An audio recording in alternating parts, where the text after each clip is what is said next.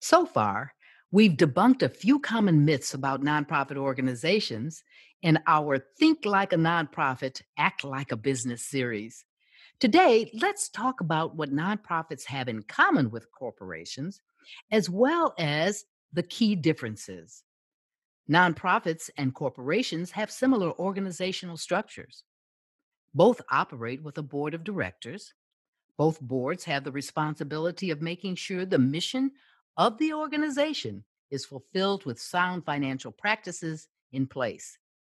Where they differ, however, is in the very significant point that nonprofit boards do not get paid.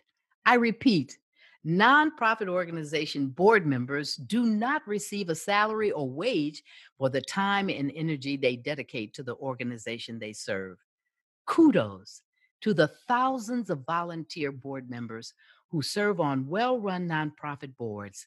They are servant leaders. And without their service, commitment, and financial support, communities would go unserved and lives unchanged. If you haven't done so in a while, thank your board today. They are the real MVPs. I hope you found today's nugget informative and encouraging. Join us again on Monday when we return with more food for thought as we continue to explore ways to think like a nonprofit, act like a business.